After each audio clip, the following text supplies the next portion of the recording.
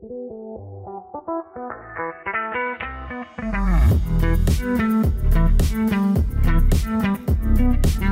to the Recruitment Mentors podcast. My name is Hisham Azuz. Today I'm really excited to be joined by Harry Thornton, who is the Director of Global Sales at Arama Solutions. Harry graduated university in 2015 and started his career in sales within an independent classic car and supercar dealership, selling cars to high net worth individuals. After 2 years of that, he then joined Arama in 2016 as their first employee with the two founders. And in the last 5 years, he's gone from business development manager to director of global sales and growing and managing his own team. So he's actively been the top performer at Arama for the last few years, and even recently has been shortlisted for the best perm consultant at the Global Recruiter Awards.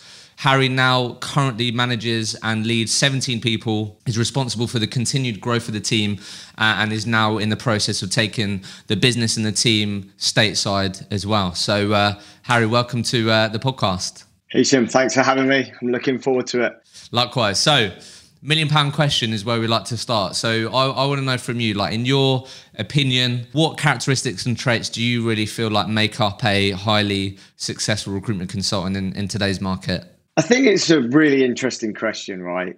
Because you get this question a lot and you hear this question a lot, right? As I'm sure you know. But everyone talks around, being money motivated or hardworking and all these buzzwords, right? But that's just the minimum for us and the normal for someone who wants to try and be the best. So you've got to try and take away from that, right? And look at what it is, what's the why, and why are people doing it? And for me, and for Rama, in terms of what we've broken it down to, is intensity. So the energy, the desire, the passion, obsessiveness. So becoming customer obsessed, becoming a candidate obsessed, living and breathing it. And then finally, self-development. Do you want to learn? What are you doing outside? How can you become the top 5% of individuals? So for me, it's those three characteristics and traits that I think makes a successful recruitment consultant. I love that. And what I'm finding really interesting, because it's sort of my world, I'm having daily conversations with recruitment business owners around learning development and things like that. And the businesses that I'm speaking to now that are maybe 2-3 years old, like they have really made sure that they've like baked in self-development in their culture. And I don't know how much of that would have been around. Like I think it was probably maybe really reliant on the individual to do that. But I think more and more companies now like want people or trying to really bake that into their culture. So like why is that important out of interest? Like how does that play out? Why is that important to you and Arama out of interest? I think, right, as we know, there's so many people doing this job and there's so many people trying to be the best, and it's how do you stand out from the rest? And by standing out from the rest is researching, understanding your industry, understanding your sector, reading and, qualifying and looking into all of these different aspects of becoming a, better sales individual, process, structure. And I think, when I first started, maybe it wasn't so much in terms of the company, right? We were very, very small. But now we've pushed that and we push our individuals and we give them self-development budgets per year to basically help them become the best. And they can go on talks and conferences and courses and all that sort of stuff to really become, what they want to do. And I think, that's kind of where I've seen, everyone is talking a lot around this right now. And I think it's really, really important. Yeah, I can't wait to see the businesses in another like 3, 4, 5, 10 years. 100%. I think recruitment companies are just going to be different. Like, I think what a great thing to really bake into your culture, like self-development, like that's, yeah. Okay, cool. So let's unpack this journey then. So as I said in the intro, right, you was the first hire at Arama. So I think that's always a interesting experience, but just to track back a little bit, talk to me about like, what was the experience like selling supercars, classic cars? Like obviously I'm assuming that was your first sales job. So what did you learn from that out of interest? Like in hindsight now, looking back? I think it's just like anything, right? Growing up as a kid, I loved cars. I thought they were the best thing. Yeah, of course. It's a big hobby and passion of mine today is, you have cars on your wall and all that sort of stuff. And I always wanted to work in that industry and, ended up working with a great company that was selling some fabulous cars and dealing with some great people. And what I kind of realized was, as much as I loved it, it wasn't a career for me and I wanted to get out of the industry, but I took so much from it. And I think what I took from it was how tough it was, because it's not easy. Like, there's so many people doing it, and it's a tough trade to get into and to try and be the best and try and be around there and people to understand what you do, etc. And you got to remember, at the time, I'm like 18 years old or whatever I am, and not many people want to buy a desirable, sports car from an 18-year-old. Yeah, even more baby face than you are now. Yeah, exactly. I look 16 now, and I used to look 12 back then. So I think it taught me the core fundamentals of sales, right? But there wasn't as much structure and process in place as there is potentially in recruitment in other sales industries. And I think it got to the point where I was surrounded by people that have been doing it for like 30, 40, 50 years. And I wanted to really go and do something that was changing the way that industry or sector was done. And it came to the point where I loved it, but I think it was just a hobby rather than a career and a trajectory. Okay, fair enough. So let's unpack this Arama journey then. So at the time then, so Arama, obviously it was Paul and Sam. Yeah, so Paul and Sam, cool. So you was the first hire, right?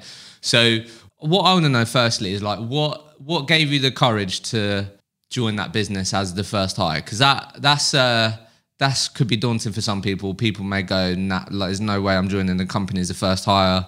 Like, that's quite scary. What happened? All of that. Like, what gave you the courage to do that out of interest?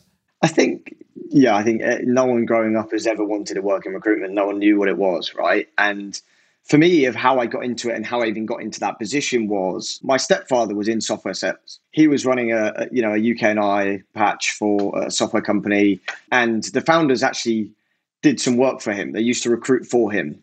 And I was just talking through where I wanted to go, and technology was something that really excited me. And long story short, recruitment is something that popped up through that. And I had, 3 interviews at various different companies of all different sizes. And I met Paul and Sam, back when they had this tiny little office in Aldgate in London. The office was so small, you would turn around in your chair and you'd bash into the person behind you because it was tiny. But really what drove me, to answer your question, to join Arama was Paul and Sam. I've never met anyone at that point in my life that had the same desire and motivation and just understanding of the industry than anyone, right? And there was lots of people I spoke to that were all great people, but it was these guys that really stood out from the rest. And I think recruitment had or has sometimes a bad name for various reasons. And these guys were just relaxed, and they weren't your typical cliche recruiters, as a lot of people know. And they were super smart, super genuine, and just wanted to go on a great journey to build a great company. And for me, it wasn't about the company, it was about the people. And I joined because of those two. Okay, so bought into them. And did you, just out of interest, because I think sometimes if you were in sort of Paul and Sam's shoes, they may have a bit of a like, oh, why would Harry want to join us? There's only 2 of us. That like, what? How did they sell the? How did they sort of articulate the vision to you? Like, what did that? How did that come across out of interest? Like, did they do a good job of that? Like, what resonated with you on that front out of interest? 100%, they did, because they worked for a long time at another recruitment company and sort of built out a practice there. So I knew these guys had done it. They'd been there. They'd already experienced the highs and lows of recruitment, but they'd realized that they wanted to change the way recruitment was done. So I bought into the vision of what they were trying to do, because there's so many companies trying to do this, but they were changing the way that how recruitment was done in the technology sector. So for me, it was bought in based on what they were going to do differently, the trajectory, the growth goals, all of the stuff that they had outlined. They invested, a good amount of money straight into the business. And, truthfully, when you're that young, when I went into recruitment, I wanted to work with people that were very similar to me, and they were 5 or 6 years older than me at the time. And I was like, they're the types of people I think I can learn from and work with and buzz off. And that was the most important factor for me at that time. Okay, cool. Love that. So let's talk about the last 5 years then. So now find yourself in this startup. Obviously had the relationship with your stepdad around the software sales, had that context. So assuming you're obviously quite excited to get involved in the space and all of that. So obviously, as I'm sure you've probably said something along the lines of this to people when you're interviewing for Arama now, obviously your first 2 years of recruitment can be the hardest, right? Or will be your hardest. So talk to us about how would you looking back in your first, year to two years, like how would you describe that experience? Like how difficult was it? Like talk to us about what those sort of first 2 years were like. Yeah, it was super, super tough. Yeah, the year one was really, really tough. I came into the business. We have at the time, we had an amazing training program, right? It was intensive, 2 weeks in a classroom, no phone, nothing at all. It was just learning about the industry, learning about what the industry is all about. Truthfully, I sort of struggled a little bit with that. Of coming in, of understanding all the different sectors. And I got too obsessed with trying to learn what the technology did the whole time and not take a step back of recruitment itself. And I struggled with that a little bit going into it. We got more into the practical side and, I got off to a great start in the first couple of months, but then it became really, really tough. And when I started Arama, again, we're 3 people now. There's so many other companies around there. No one has a clue who we are, what we do. Every single person is telling me no, no, no, no, no. And it was not only trying to start in recruitment, it was trying to build a business and build a brand. And that was the hardest thing in year one was, we were just trying to land new companies, new logos the whole time. And that was really tough of being a guy that's been in the industry for 6 or 7 months, trying to speak to these C-levels, VPs, etc., and saying, I can build your team. Well, I looked at 12 at that point, right? So no one wanted to trust me to do it. So it took a long time. It took that first year was really, really tough. But what I did in that first year was build an amazing relationships and network. And that's the biggest thing I took from that. Not the billings. It was a network and the champions that I built in that year. Okay. Let's talk about that. So I think I just want to focus on this sort of early part, and then we'll talk about. So the reason why is I'm sure you're seeing it or have noticed it, but every single recruitment company right now is hiring, right?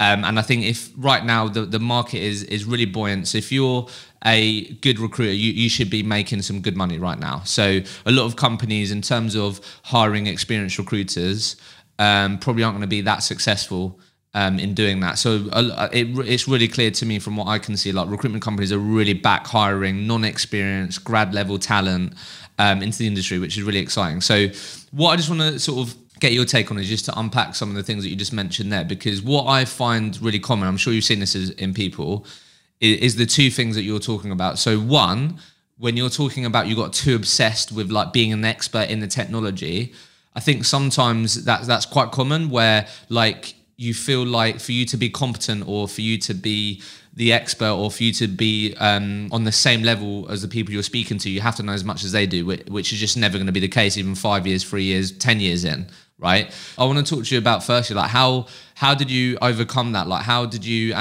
help others overcome that now? Because I think that's a really common thing. Like how did you go about building expertise and how did you change your mindset to go, hang on a minute, like I don't get paid to do what these people do. I need to double down on one, immersing myself in the industry, learning, listening, doing all of that. But like, how did you change your mindset on that out of interest? Because that's a really common challenge for people. This podcast is proudly partnered with Vincere, the recruitment operating system for your front, middle, and back office. So I recently recorded a podcast with James Layton from the Anderson James Group, which will be out really soon. And as part of our conversation, we got into the topic of the best tools that he's invested in so far in his business journey. And guess what? Vincere was up there and also Sourcebreaker was. But in this very short snippet, you're going to hear why James is so happy to be a Vincere customer. And look, who's better to tell you about their product and why you should be considering Vincere as your operating system partner than their customers themselves. Here's what James had to say. We implemented Vincere right in the heat of lockdown. We decided that it was the right time. The old system that we used was clunky. I'm a real believer of Vincere as a system. I must have recommended 20 people to Vincere over the years because I think they're going to change the game. And I can say that wholeheartedly, having used Bullhorn and another product, I can say that Vincere is number one in that world for a growing recruitment business because it's intuitive, it's got intelligence suites, it's got everything that you probably need to it's the whole operating system, not just a CRM, is it? It's the whole point. Yeah, it's brilliant. And they're brilliant. Like, Eloise and the team there, they're great. And they're always there if you need them for anything. Yeah, I think for me, it was about there's so many different aspects of recruitment. It was building our own strategy and becoming an expert within the strategy that we picked, and coming into recruitment now in terms of what people that we're hiring, we will put them into a full-on intensive 2-3 week course of learning as much as they can around recruitment, different sectors within the industry, what all the different technologies do to a high level, right? And this stuff takes time to get fully ramped up and to get really, really good. But what we want to do is create people to create their own strategies, right? So they become an expert in a certain area of technology or a certain discipline, or they like to build, go-to-market sales teams within Europe or the US. Yeah. So have their niche, have a focus. 100%. It's really important because you have a recyclable use of individuals, clients, regions, all of that sort of stuff. So I think what you really need to do at the start is to become an expert in a certain area and then branch out as you do it. Like when I started out, I started in one area and I just became an expert and I understood every single person within that space and just built on it constantly, because technology evolves, as we know, the whole time. So you can't complete it at the start. It takes so many, and you'll never complete it. Yeah, of course. So, okay, best advice for me then, if I'm going, okay, Harry, that makes sense. What's your best advice for me to become an expert? Like, what should I be doing my time? Should I be finding what events I can attend to learn from in the industry? Should I just be making sure that I trying to speak to as many candidates as possible? Like, what's your best advice for me to really double down and become an expert and get that expertise as quickly as possible? That's an interesting point. I think but you got to do something you're passionate about, not just because, that looks like the thing to do. You want to work in that space. You want to be excited by it. I think that's the most important thing at the start, is do something that excites you and you have passion to do, whether it's a sector, technology, a space, and then you can expand on that, right? You can meet all the stakeholders within that ecosystem. You can go to conferences. There's lots of events on. There's one in London last week, Big Data London. Great place to go and meet people and learn from people and network, etc. And then you just start building a recyclable use of the same individuals and get better and better. And then before you know it, you're the expert in that space, and you're getting constantly people reach out to you. Hey, I've heard you can do this in space, or hey, could you meet, one of my other clients or whatever who does this? Meet him. He would like your help as well. So I think it's really important that you just get into one space and you become, again, obsessed with that space. All right. So then the other part then, so when you said around that you built really good relationships in that first year, champions, all that, was that intentional? How can people listen to this in their first year? Because I think what can be obviously hard to see sometimes is like how because like you've got the benefit of hindsight now, where you've been in the game for 5 years and you've seen these relationships that you built over time like really come to fruition, or you've had some really positive experiences from those relationships that you built in year one. But when you're in the trenches, you're getting the no's, you're getting rejected in that year one, it can be hard to see how these relationships can play out or help you in the future, right? So like, what's your advice for people to really be intentional about the relationships, and what should I be thinking about when building these relationships, and how should I not be approaching them as well? Yeah, I think I didn't realize how important it was in year one. I didn't, obviously, I had Sam and Paul, great mentors, teaching me and teaching me about champions, but I didn't fully grasp it because I hadn't seen the success from it. And it wasn't until year 2, year 3, year 4, where you really start to see how important it is building champions. Champions are the most important thing in your business because they help you and walk you into business because of your relationship with them, or because of the work you've done with them, or whatever it may be. And I think building champions for me is going and meeting these guys, understanding them, and being obsessed with what that champion does, right? For me, I know everything about my champions and my clients. Everything there is to know, what their kids do, what schools, their university, what their hobbies are they married, whatever it may be, where did they grow up, all of that sort of stuff. And that's what it is about being obsessed with your champions. You've got to know every single thing about them, so then you can help them become the best in what they can do. You can help candidates by prepping them and doing it all right, so they know how to tackle these individuals. So I didn't realize how important that was. And it's only, now where you realize what you need to do that. So I don't think there's a secret formula for it. I think it really is spending time and actually genuinely caring about these individuals and jumping on a plane to go meet these people and understanding what's going on. And the more you do that, and the closer relationships you build, the more champions you're going to create, and the more business and avenues that opens up. Yeah. So what you're saying here is just really commit to, the process of like getting to know these people, be obsessed. Yeah. So you use obviously the phrase champions quite a few times here. Talk to us what you actually mean by that. Are we talking about, I know typically the terms of candidates and clients, right? So talk to us about how would you define a champion? Because you've mentioned that a few times, and why is champions important? So a champion is really important for, and this comes from software sales, right? There's a lot of great leaders out there that I'm sure you've heard of that really created this. And we utilize that into recruitment. A champion is an individual that has a say or a decision in the process. So they are a decision maker, a hiring manager that can effectively help you win the business within the company that you're trying to go after. And a champion can leverage his network or leverage his own company to help create that business. So you may have a great guy that you've done lots of business with, you got really close to him, and he can champion you into another one of his friends and help you. So it's constantly utilizing your network to create and build your business instead of, why not let them do the work? You've done great work for them. Let them help you and, work closely with them. And it's the most important way in my business right now is, let's say you see a company, you really want to work there, and the CEO has got a mutual connection with someone, ask your champion, help me. How can you facilitate an introduction here? Can you help me get in front of this guy? Can you tell him about me?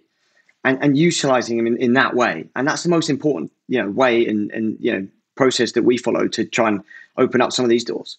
Yeah, no, I really like that. I really like that. Yeah, you hear that phrase in software sales, don't you? Champions. And so, but ultimately what we're saying here is people that have had a really good experience with Harry, the recruiter. And I'm someone that's willing to put my neck on the line or put my name under something to go, hey, look, you got to speak to this Harry guy, or this is why you should speak to him. And just someone that could, as you said, if you've done good work with them, can really help you. So I really like that. I think that should be a phrase that's probably used more in recruitment, because it's different to like referral, like getting a referral. Do you know what I mean? It's having, how many, I love that. So just on this, because clearly it's been an important part of your journey. What's your best advice for people in, like, let's just say, for example, I'm someone in the software sales market that you've identified that I could be a champion. So what's been your most effective way of turning Hisham, who you don't know, haven't spoken to before, into a champion? How can we go about doing that? It's a good point. And it doesn't happen overnight. Yeah. These champions could take, months, years, because so many people are trying to, get in with these guys. I think most importantly is them understanding your value add. What are you good at? Why should I want to work with you?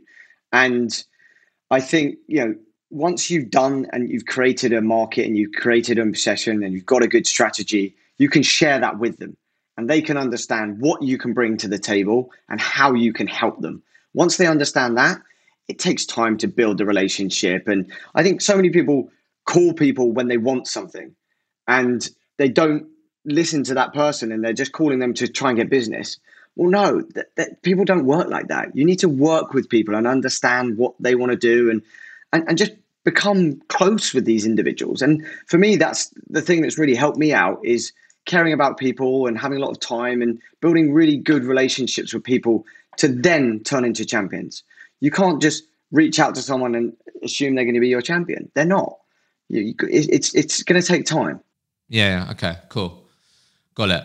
So let's just talk about then, so a couple of like really, really common areas. So let's just sort of give some context for people. So from what I can see, obviously you was business development manager for like a year and a half, then went into a sort of head of global sales role for like 3 years before you then became director, right? So talk to me about so the head of global sales piece, obviously you're still in a billing, like you still do your own billings now, right? But when you went into the head of global sales, did you then transition from like just worrying about your own number and billing to then supporting other people, or what? Just give us a bit of context there on how the responsibility has changed, and then we'll go through some of that. Yeah, 100%. So, as a business development manager, right, you're in control of your own business. You're running your own, your own company effectively, right? You're responsible for bringing on the business and closing the business. So I started off that and then moved into, I would say, a billing leadership role, right, where you're still billing, but you're helping others to go on their journey and teaching them what you know. So I've gone from that to transitioning to a director, which is obviously helping others and becoming a non-billing director of, helping them do it. And obviously, of course, you're still going to have the odd deals here and there, right? We love it. That's why we do it. But, the director is more about helping, enabling and coaching people to become the best. Yeah. All right. So I know, so we're definitely going to unpack that, right? So, but they're like, in terms of like your journey of getting better at that, going from, as we were saying, like a high performer to doing that. So just a couple of things, like this just helps with context, right? Because I want to sort of dig into like what's Harry's journey been with like business development, winning clients. How have you improved on that? And then we can talk about how you feel like others can improve with that and these things, right? So in and around the first couple of years, then, like what was you hitting number wise, billings wise, on the first couple of years? Year one was was okay, right? It was super tough. I would suggest probably around 40 or 50K maybe, maybe off a couple of deals that, were really, really tough, and probably had quite a few deals fall out for whatever reasons as well. Yeah, year one was a grind, dude. It was tough. And then what about when you then started to go into this more billing leadership role? Because then you're going to have to juggle even more time and stuff. Like what was you doing performance wise in around there? And then we'll talk about the last like 2 years, but just I want to sort of understand early on, really, first 2-3 years, what did it look like? For me, year one was really, really tough. I then went into the year two and year three. All the hard work that I'd done in year one wasn't wasted. It was all these networks and people that I'd met along the way were now coming into play, right? It's a long-term game. I think so many people in recruitment think everything's going to happen overnight. It doesn't. It's a career. It takes a while to get up and running. So from year two and year three is where I really started to see some acceleration, because I'd utilized all the champions that I'd started to build into the year two and year three. So I think, I went from 50K to 250K. And then I think the following year was about 600,000 in year three. Yeah. And then just because we spoke about this before, right? We're not trying to talk about this to like show off Harry's this like super big biller, right? But like it just helps for people to go, because we now want to understand like what changed, what were some of the things that you think really took things up a notch? Because what obviously we were talking before we started, right? So this year so far has been like your best, like on track to do your best year. Yeah. So the last 2 years have been pretty good. I think, it's going to be north of over 1 million. Yeah, see, and that's perm as well, isn't it? Perm. It's all perm. Yeah, so that's big. So let's unpack this then. So we've got an idea of your journey of like performance, right? So let's unpack this. So as you were saying, the huge part has been the champions, and as you said, just like building relationships. These then obviously playing out over the long term really helped. But talk to us about your journey with like, obviously, in order for you to build those sorts of numbers, you're going to have to be working with some great clients, right? And great businesses, and be trusted in supporting them in these things. So talk to us about your journey with business development, like what's been over the time, you could say maybe the last 2 years, 3, whatever, but like what's been the most effective way for you to win business out of interest? Our vision, and my vision from the start, has been around VCs, so venture capital firms. And that has been the goal. There's lots of software companies and there's lots of hiring managers, but there's VCs that have access to 300-400 different companies within their portfolio. So my strategy has been around building relationships within VCs. You need to do certain things to build out the VC strategy, and it takes a long time to build that. And I'm only just at the beginning, but they introduce us to some of the best companies in the world and help enable us to work with them. Because if they introduce us to some of their portfolio companies and we build out great go-to-market sales and technical functions, they're going to get their investment back quicker than they could. Should be a win-win. It's a win-win. And look, there's lots of parts in that, but the key with that is patience. It takes a long time. Okay, so that's been key in you doing that. So talk to me a bit about that. So as we were saying, you're a young guy talking to these very smart people that are probably older than you, have a lot of money. What was your confidence like speaking to these people? What's that been like? Because surely that might be a bit daunting at times. Of course, it's really tough of course, it's a bit daunting. Of course, these are, organizations and people that are, billionaires, etc., right? So some of these VC owners. But you've got the credibility because you don't just go and approach a VC and say, hey, can I work with you guys? It's done based on the work you've done within companies in their portfolio. They may invest in a company that you've helped build and hire 30, 40, 50, 100 people for. You become known within that VC because they see your name, right?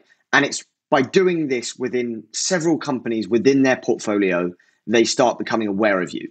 So although it is daunting, they know what you're capable of doing. They know you're good, and they know that you've been helping them indirectly for the past couple of years in their portfolio companies. So it's really about utilizing the work that you've done to enable 100%. Really, really important. Yeah. So you went down. Okay. So it just sounds super strategic then. So really double down on doing good work, building relationships. I guess you were probably being strategic with the types of companies you were targeting that you knew were part of different, obviously, portfolios and everything.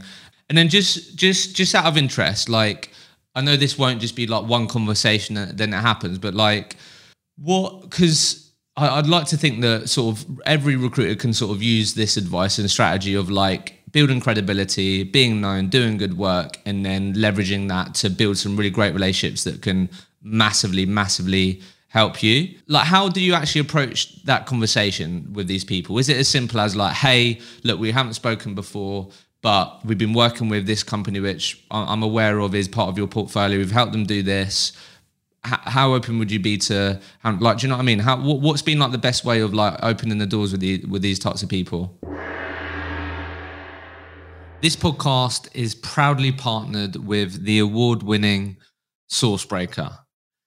And all I wanted to tell you about today is one of their recent, really useful and valuable articles. So a lot of you right now are probably thinking, how can I tap into more talent pools? How can I get more relevant candidates showing up in my searches, whether that's on your CRM, LinkedIn, wherever it may be? Well, this is Sourcebreaker's world. So what they've recently done is published an article called The Power of Search, 5 Ways You Can Improve Your Candidate Pool.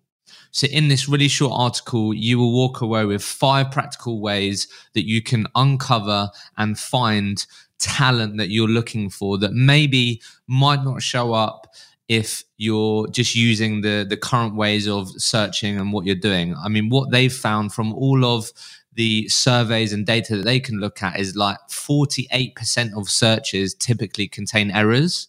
So if you want practical ways that you can uncover talent that you may be missing, click the link in the show notes, read The Power of Search, get those tips, walk away with them, start using them, and let us know how you get on with those 5 tips and if you find some more people. Enjoy.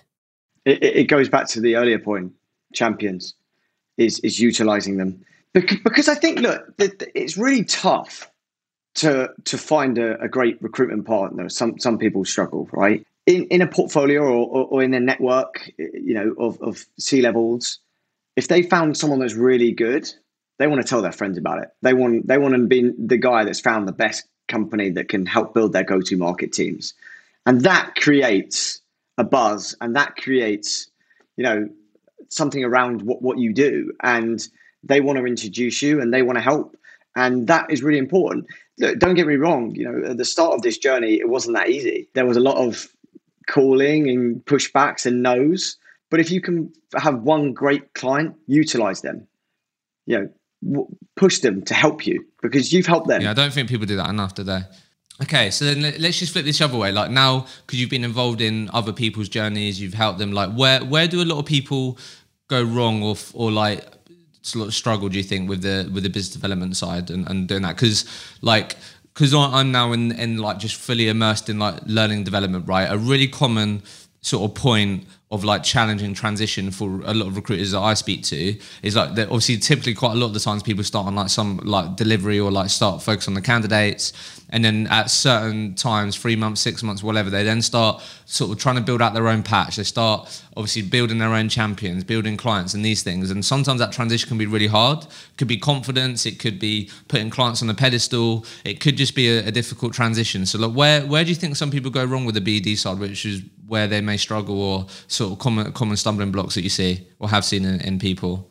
I think people rush BD and they think that they're going to be the best straight away, and they were constantly looking up to someone in their office or in their team of, this guy can do it, why can't I do it?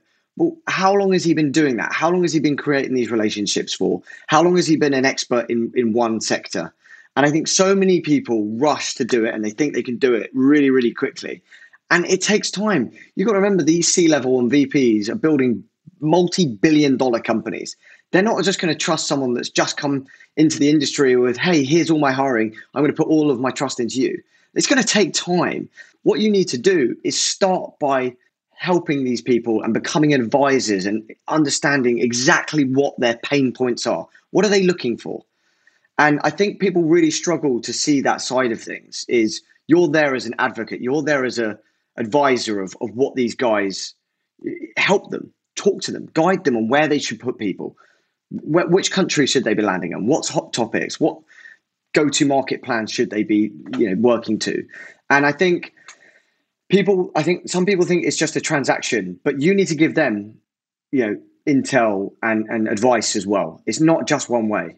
It's really important that you understand, your industry and understand your region and sectors, etc., to help them.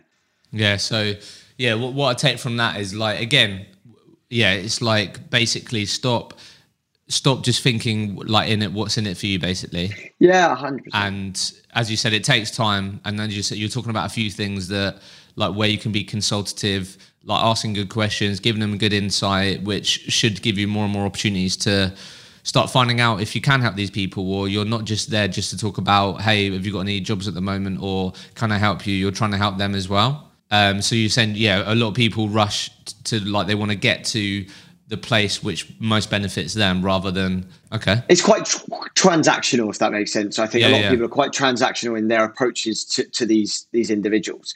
And I think what you got to remember is there's so many people also reaching out to them. So what are you doing that's different to everyone else? Love it. So another really popular area, and then we'll go into like the leadership journey that people love, always sort of messaging me about and stuff. Like, so I'm sure it's like different now, but let's just sort of look at it when like you didn't have as much management responsibility. Like you was mainly just worried about your number. You had your own sort of goals and targets. And as you said, you'd be obviously doing some sort of punchy numbers, 600, £1 million, etc. Like what did Harry's day plan look like? How did you structure your day? Talk to me. People want to know details, mate. What is the day plan of a really good biller? Talk to us. What was a typical day? How do you structure it? So I think the most important thing is going into your week planned, okay? And what we call them is NCMs, so new candidate meetings. You want to go into your week as many NCMs in place as possible. So you're already planning your week on Friday, okay? So you've already started doing that. You've maybe got 10, 15 calls with candidates or new client meetings as well, already locked in. That's really, really important that you're planning a couple of days ahead. You've also got to plan the day ahead. So, Monday going into Tuesday, what's your to-do list? You don't want to be coming into an office at 8:00 in the morning and saying, right, what am I doing today?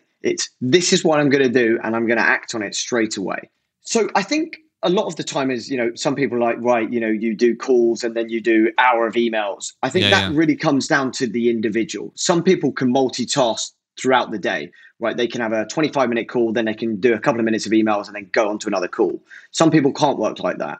So it really depends on the type of individual predominantly. But for me, it depends on, again, what role are they doing? If they're doing just business development, they want to be having as many client calls scheduled as possible. If they're just doing delivery, they need to have as many candidate calls. But for me, you don't want to be doing the searching and all that sort of stuff in core golden hours. You want to be doing that outside of the hours where you can be on the phone and you can be speaking to individuals. So you've got to plan your day correctly within that. So if you're doing searching, you're doing LinkedIn, Booleans, or whatever that may be, you want to do that out of your core hours. Maybe you do that from 8 till 9, or you do that from 5 till 6, or whatever that may be. You want to be doing that in those periods. And then the rest of the day should be planned, right? You might have 6 candidate calls, and then you might have an hour of, not cold calling. No one likes to cold call these days. It's warm calling. And, you might have an hour of calling through a list of whatever it may be.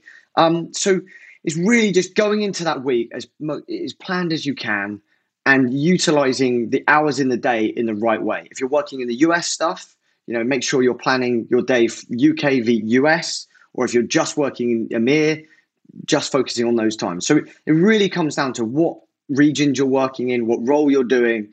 But the most important thing for me is going prepared and understanding exactly what you're doing the day before. Yeah. So the day before. So what? So basically, you wouldn't leave the office until you plan the following day, and then you're thinking about 100%. The next week at the end of the week. For sure, you might have a list of 20 things that you need to do in that day, and you can go systematically tick them off throughout the day. Sometimes I block out an hour for admin. We all love selling. We all love being out in the field, and you forget about the most important tasks sometimes, the admin tasks. So you got to allow for everything within the day. It's really important. All right, mate, let's break this down if you don't mind. I know it's really nuanced here, right? In terms of but let's just say typical day, this final thing on this, because people just love this, mate. So yeah. So what we doing? So let's break it down by an hour. Let's talk about when you're just proper billing, what you get into the office, 8 o'clock, and what we're doing. Let's just break it down hour by hour. Okay, so 8 o'clock, we're coming into the office. We've got our day planned. Yeah, so you did that the day before. Day before, we've got it already. We're good to go. We might come in. We're looking at our emails for the first 30, 45 minutes to an hour, depending on how many I've got. Typically, they may have come from the night before from the US, because obviously a lot of our business is in the US and they're applying overnight. So we're coming in, we're going to action those. So that may take you to 9 o'clock. From 9 until 12, I would want someone to have new candidate meetings or client calls already scheduled. If you don't, then you should be setting out the time to be calling in that time. To make those happen, to get those booked in, yeah. To make that happen and to do that. Then you might go and do a run, have your lunch, whatever you want to do if we're breaking it down. Yeah. And then depending on, again, what region you're working in, you might be now working in the US. So you may spend another hour from 1 to 2 planning what you're going to do from 2 till 6, 7, 8, 9 o'clock at night, because you're now working in the US. So you're spending time of understanding who you're going to be targeting, who you're going to be speaking to, setting up those calls, preparing for those calls, etc. And then again, from 2 till 5 till 6, you want to have that plan. New candidate meetings, new client meetings, depending on what side you're from. And then, maybe 6 till 7 p.m. or 5 till 6, depending on what hours you work.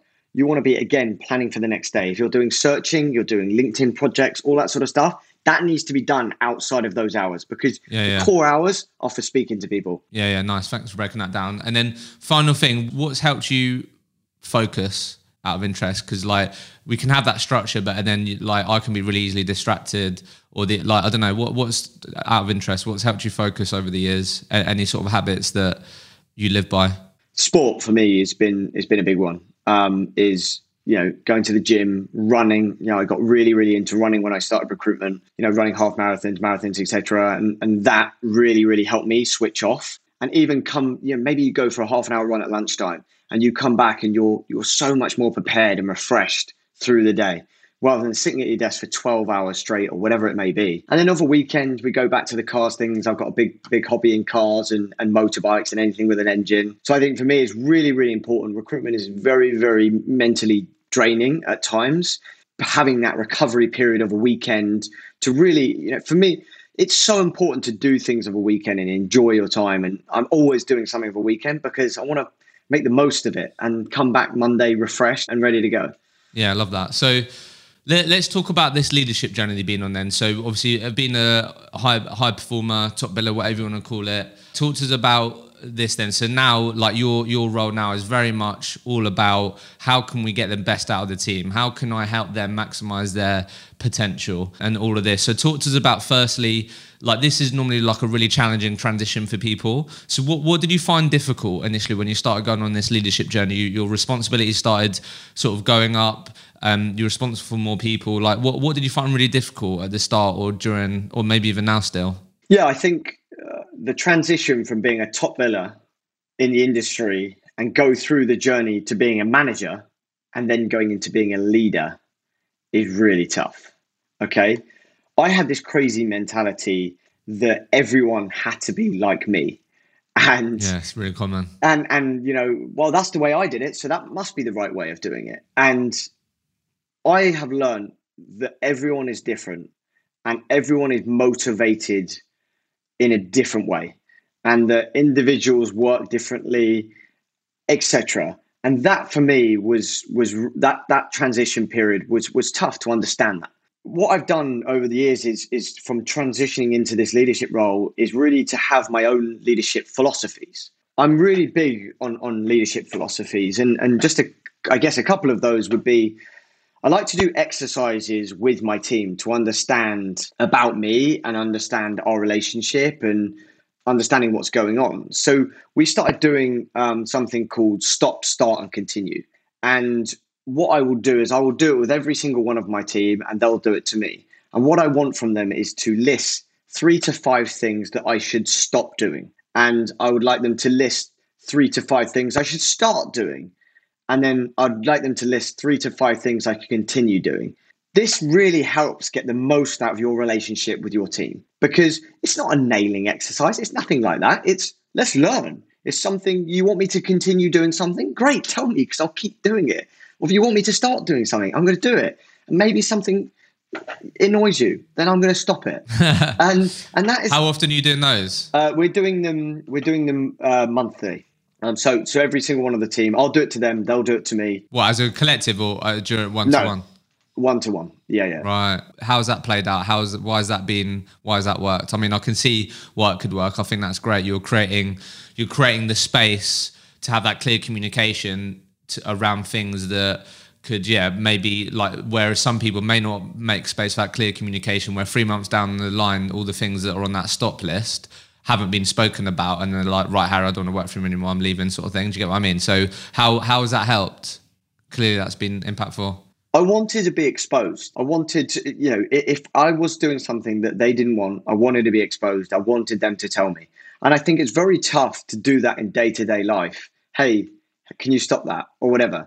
So this really gives them the opportunity to lay it out on a table. And I want full honesty, of this. And we will then do a review. Have we actioned 1, 2, and 3? And how am I tracking? Some of these things will take time. You can't suddenly stop doing some of these things, and it's going to take time. So for me, it's been really, really good to understand, the things that they like and the things that they want to see more of. What were the common things on the stop list out of interest? Any common things? Because I think other people could relate to it. Maybe anything that jumps out. If I go something that you maybe thought, that's come up a few times, or I think from a stop perspective, I think sometimes I'm quite demanding in terms of my expectations of people. Okay, that's very common. I want people to give me 110% the whole time. And I think sometimes maybe that's not possible. And maybe sometimes people are going through something or whatever, right? And I think it's like, stop and think about the position someone may be in. Yeah. Before you demand. Yeah, thanks for sharing that. I think that's the thing, isn't it? It's like there'll probably be moments that you've had to learn where you're like, I need to like just give them the energy of like, no, you can do this. You need to give me 110%. Then there's probably moments where you tried to react with that energy and that expectation when really they needed to be listened to, or like, do you get what I mean? Like, it's not always that makes sense. That's probably really common, to be fair. But I can tell you more another time, as this continues to go on.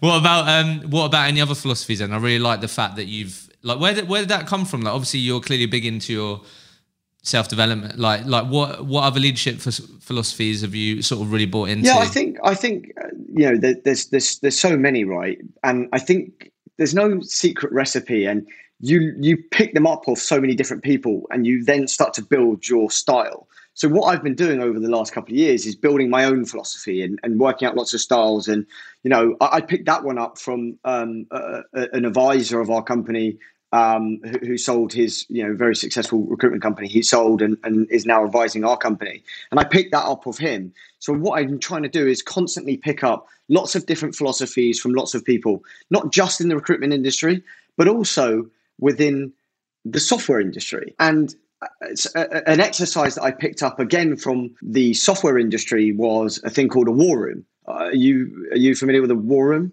I've heard like war stories in recruitment, but no, war room. No, I'm going to assume it might be something around like let's talk about our biggest challenges, or I don't know, work through them together. I don't know what's the war room. Yeah, so we do a bi-weekly war room, and it's not as it's not as crazy as it sounds. Right? No, yeah, go on. And this is purely an exercise for the 17 people in my team to learn. Okay. And what we'll do is half the team will do it 1 week, and then the next week, the other people will do it. So there's a half listening, half doing.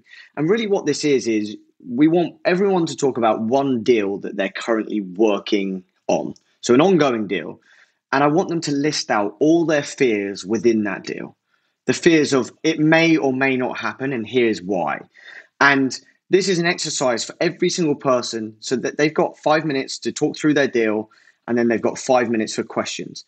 And the questions are asked by all of my team around the deal, and they're going to push them. They're going to ask some questions, and they're going to understand and want to know more about the deal. And this is really to help the other members of the team understand from real life experiences of what happens and understanding the why. Truthfully, last week, 3 deals happened, in my opinion, based on doing this war room, because they hadn't seen a way that this deal may have not have gone because somebody else had experienced that before. And then I love that.